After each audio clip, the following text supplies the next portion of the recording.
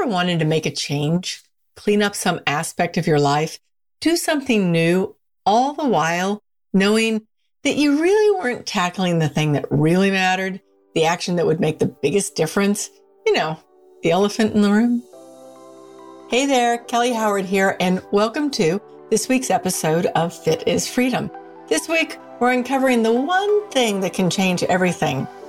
Thanks for joining me, and let's just jump right in.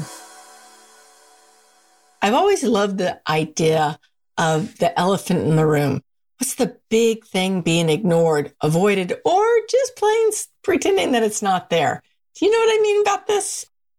This is always the image I use when I'm working with someone and they're trying so hard to change something, start something new, make a big life change, but it just isn't working. It's just not happening, and they're making no headway.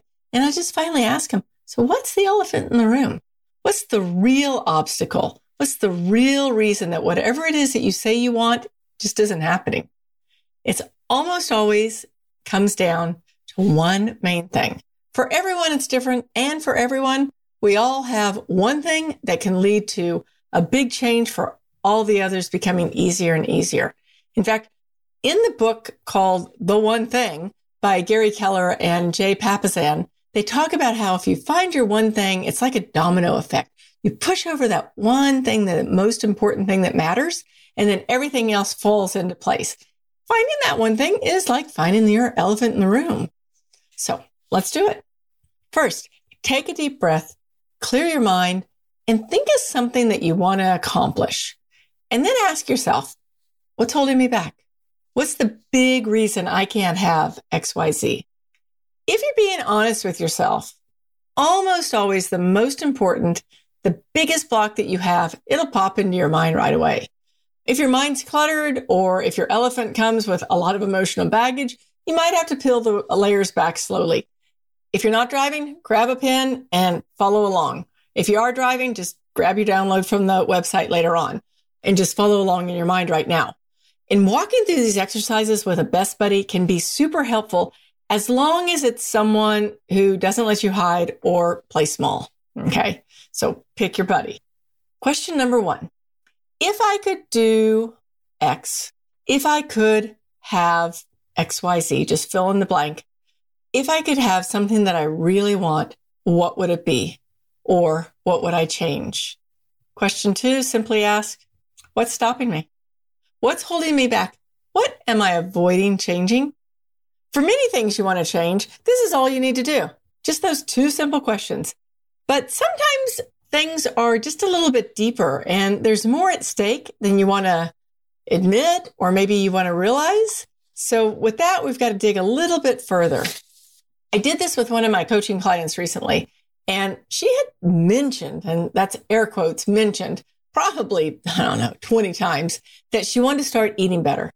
Her choices of food over the weekends always left her feeling heavy and sluggish, out of sorts, kind of a brain fog. And so I'd ask her, what would it look like if you felt better? How could you start making better food choices? And she would always change the subject. And she'd be like, well, I'll deal with that next week. So finally, I just told her, I was like, it is time to address this. Your eating is what's holding you back from so many things in your life. So let's work on it. And I asked her, so what's the biggest reason you don't change your eating? And she said, well, there's just so much effort around it. I was like, okay. So if it was easy, what would stop you from changing your eating? And then she replied, well, I don't know the best way to eat, really. I mean, there's so many options out there and I've failed at so many of them. I really just don't know what to do. So I was like, all right. So if you knew exactly what to do and what to eat and when to eat, then what would stop you from doing so? And she said, well, I'd get bored eating the same way all the time. I'm like, okay, I think you're making stuff up. So my next question was, if you enjoyed what you ate, you looked forward to eating healthy, it was easy, it was simple, you knew what to do, what would stop you from doing it? And she said, well, Mark wouldn't like to eat that way.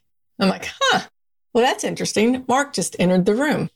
So the question was, if Mark was okay eating well, what would stop you? And she said, but he loves the way I cook now. If he changed how he ate, well, then maybe he wouldn't want me to cook for him anymore and maybe things would change. And so we found the unspoken elephant. maybe he wouldn't need her anymore. And I knew they'd been having ups and downs, and it'd been going on for a while. So it was perfectly understandable that she was afraid that if she quit cooking all the amazing dishes that she made for him, well, he might be not as interested. It might rock the relationship, right? And things could change. I am not a relationship coach by any stretch, but I was like, well, what if you asked him? What if you asked him and you gave him a win? What if you said something like, hey, Mark, I would really like to start eating a little bit better, cooking healthier meals.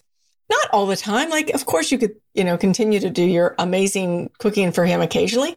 But how would he feel about that? And what would he like to do maybe differently? And he said to her, he's like, well, I used to go out with the guys once a week all the time, and I quit doing it. So it ended up being like this win-win for him because she started cooking healthier meals most of the time.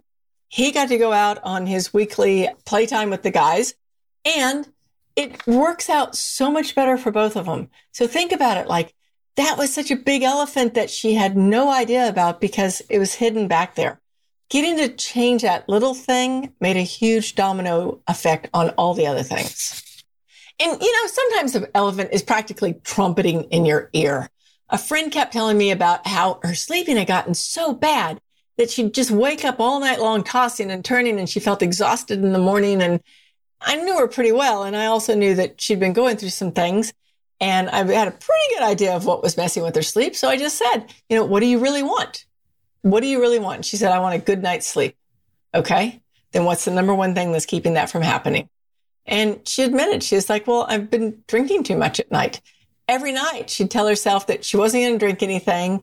And then she'd have one glass of wine, and then that glass of wine would lead to 3. And once she named the issue, then she decided, how she could deal with it. For her, she wanted to go out and have conversations with friends and spend some time. So she decided what she'd do is she'd just limit drinking wine to the nights she went out with her friends. And that would be maybe 2 or 3 nights a week. And that was it. And then when she was at home alone, nothing. So what it did was it gave her several nights a week of really good sleep. And she was able to feel great.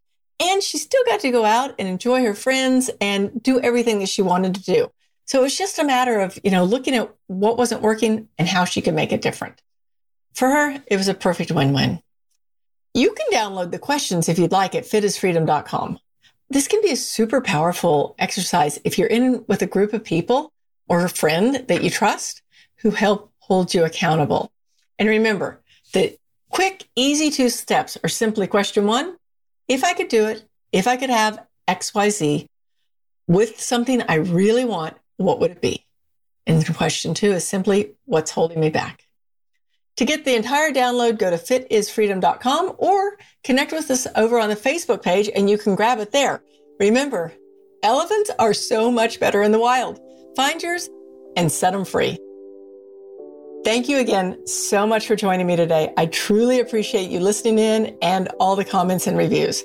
You can send me your questions if you'd like via email at kelly@fitisfreedom.com.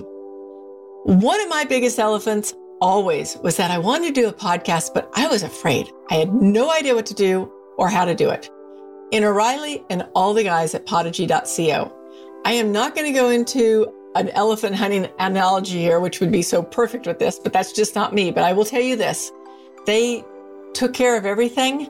So I could just do like the things that I didn't find scary, and I could concentrate on what I love doing. So if you're thinking about a podcast or you've got a friend who wants to do one, look them up at Podigy.co.